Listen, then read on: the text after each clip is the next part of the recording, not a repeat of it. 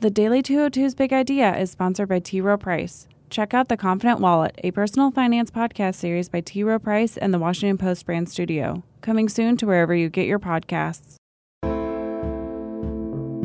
Good morning. I'm James Holman from the Washington Post, and this is the Daily 202 for Friday, January 5th. In today's news, Bob Mueller's team is investigating a call from the White House counsel to the Attorney General. Republicans are negotiating with Trump on DACA, and Steve Bannon is losing his biggest patron after the president's condemnation. But first, the big idea.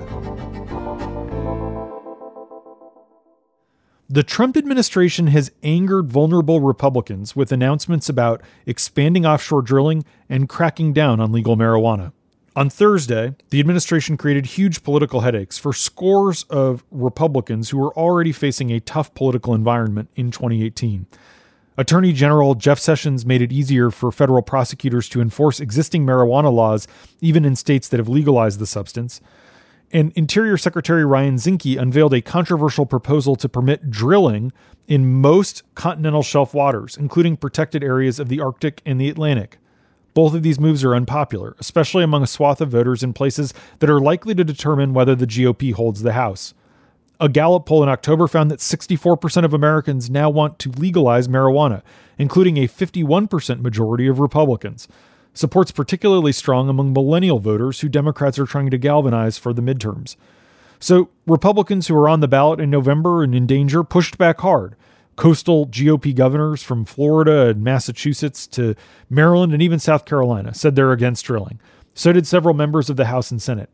In the 8 states that have legalized marijuana, the pushback to the Sessions announcement was even more intense. For example, Colorado, of course, legalized marijuana a few years back. It now makes up a huge part of the state's revenue. Trump lost by 9 points in 2016 in the suburban Denver district represented by Mike Coffman. The congressman is now considered one of the most endangered Republicans on the ballot in November. He ripped hard into the administration, even urging Sessions to read the Constitution. Dana Rohrabacher, a congressman from California, represents an Orange County district that Hillary Clinton won, went even further. He said, quote, "The attorney general has just delivered an extravagant holiday gift to the drug cartels." Meanwhile, in a place like Massachusetts, Charlie Baker is up for re-election this fall as a Republican in a state Trump lost by 27 points. He's established himself as somewhat independent, and yesterday he spoke out against the administration's positions on both marijuana and drilling. Looking ahead past 2018 to 2020, Cory Gardner, a Republican senator from Colorado, perhaps the most vulnerable Republican incumbent who will be on the ballot when Trump ostensibly is up for re-election, threatened to put a hold on all of Trump's nominees for the Justice Department over the new directive.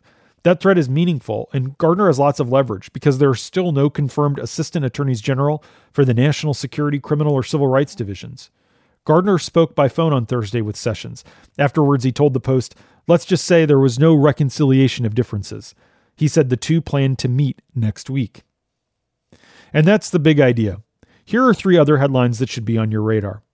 Number 1, Bob Mueller's team of prosecutors is probing several incidents involving Trump that raise serious questions about whether he obstructed justice. In March, according to a new report in the New York Times, Trump told White House lawyer Don McGahn to lobby Jeff Sessions not to recuse himself from the Russia investigation.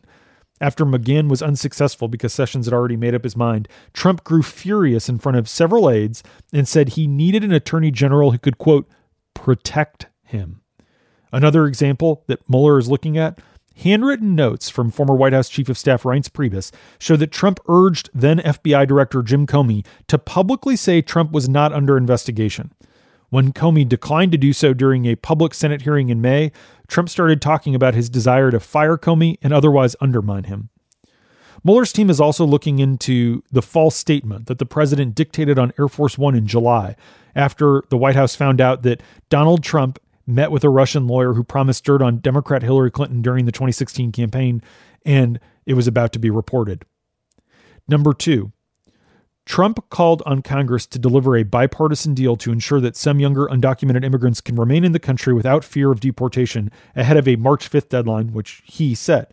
If Congress doesn't act by then, undocumented immigrants covered under the so-called DACA program will lose their work permits.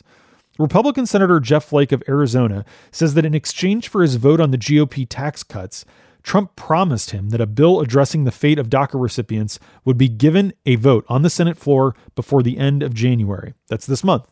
The president also maintains that he won't do that unless he gets money for a border wall and cuts to legal immigration.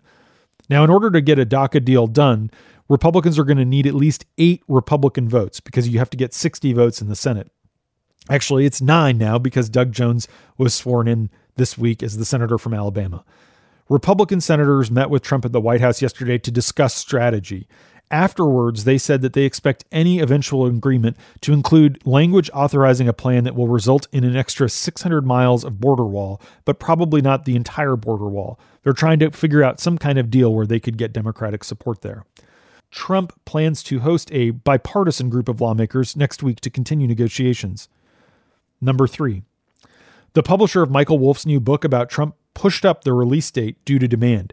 One D.C. bookstore stayed open until 1 a.m. on Friday so that patrons could get in line and buy the book at midnight. That move defied Trump's lawyers, who issued a cease and desist letter to the publisher hours earlier. Legal experts note that Trump really has no case to block publication of Wolff's book.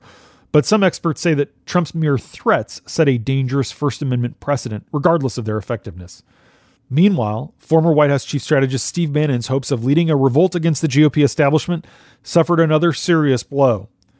Bannon's allies, including his most important financial backer, Rebecca Mercer, a billionaire, are abandoning him after Trump condemned him over unflattering comments he made to Wolff about the family.